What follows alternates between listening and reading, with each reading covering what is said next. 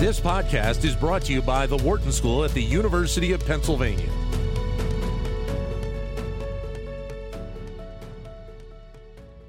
Well, as we have turned the calendar, many people will start looking at their finances, see how they're doing.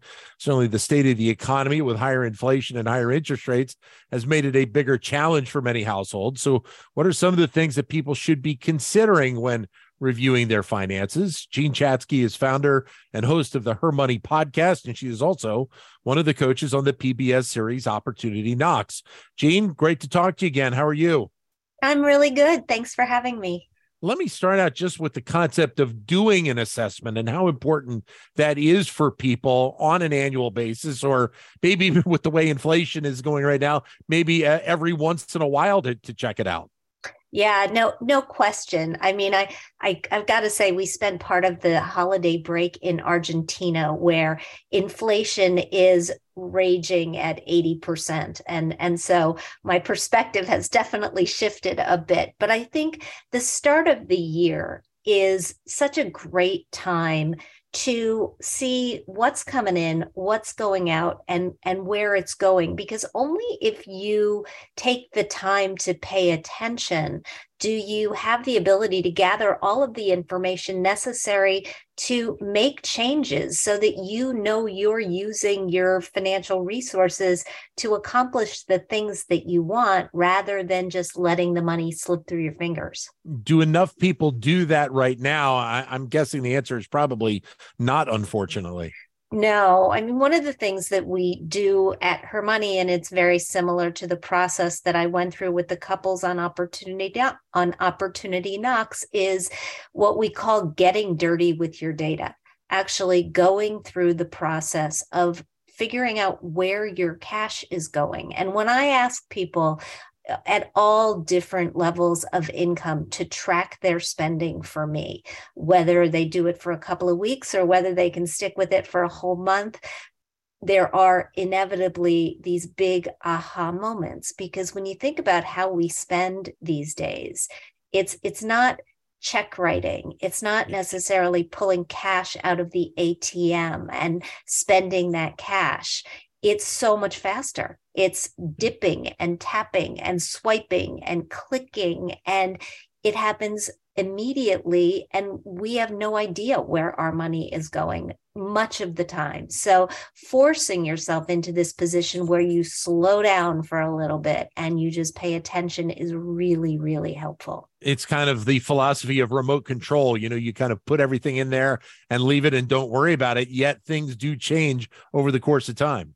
Yeah, they change. And, one of the statistics I've held on to from the pandemic is the fact that the average household has 24 different subscriptions these days, right? I mean, those are hitting your bank account or your credit card every single month.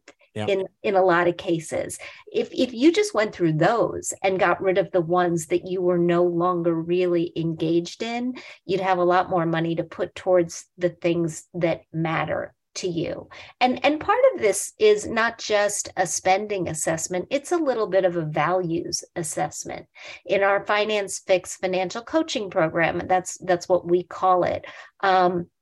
We ask people to go through the tracking, not just to see where their money is going, but to ask themselves the question, would you make this purchase again? Because if the answer is no, then you very quickly understand that this is not something that you really value.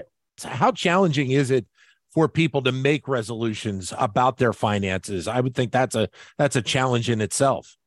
It is a challenge. A lot of people do it. When we look at surveys about New Year's resolutions, finances come up very, very high on the list every year.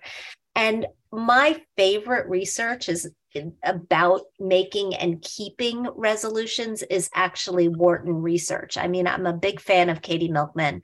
And I think her research on fresh starts is right on. We're now headed into the second week of January. If you have already blown your resolution, well, you've got another shot. It doesn't have to be New Year's. Pick a Monday, pick another day that's the start of a month, and don't try to do everything all at once. We only have a certain amount of willpower. And so if you can carve out one or two small changes that you want to make and get yourself to stick with them, I think that's a victory. Tell people about what you're trying to do. Accountability really, really helps. And use technology where it's available to help you. You mentioned about taking a look at the different subscriptions and trying to cut that out, but in many cases it seems like it is really the smaller stuff that adds up that can really end up putting you in a tough spot on a monthly basis.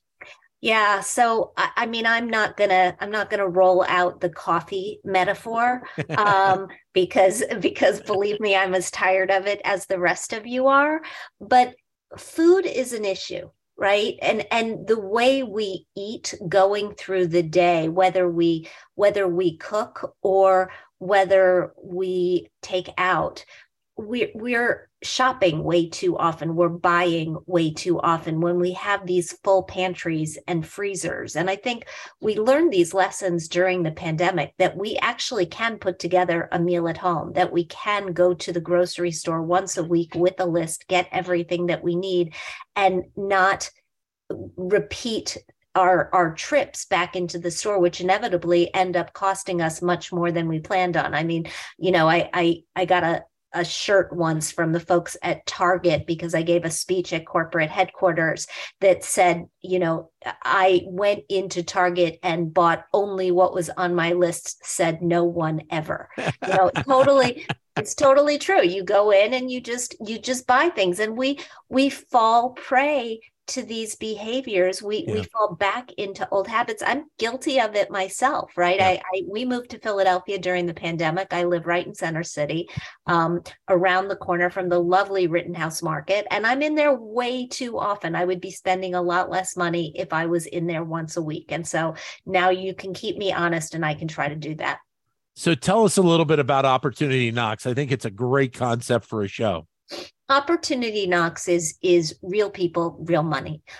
We three of us coached 6 different families through a variety of financial challenges. I worked with one couple right here in Philly, 2 teachers, 2 women who work in the school system, struggling with student debt, and took a look at their budget, and really they went through my Finance Fix coaching program and helped them get a handle on where their money was actually going, and put them back into the driver's seat so they were feeling more in control.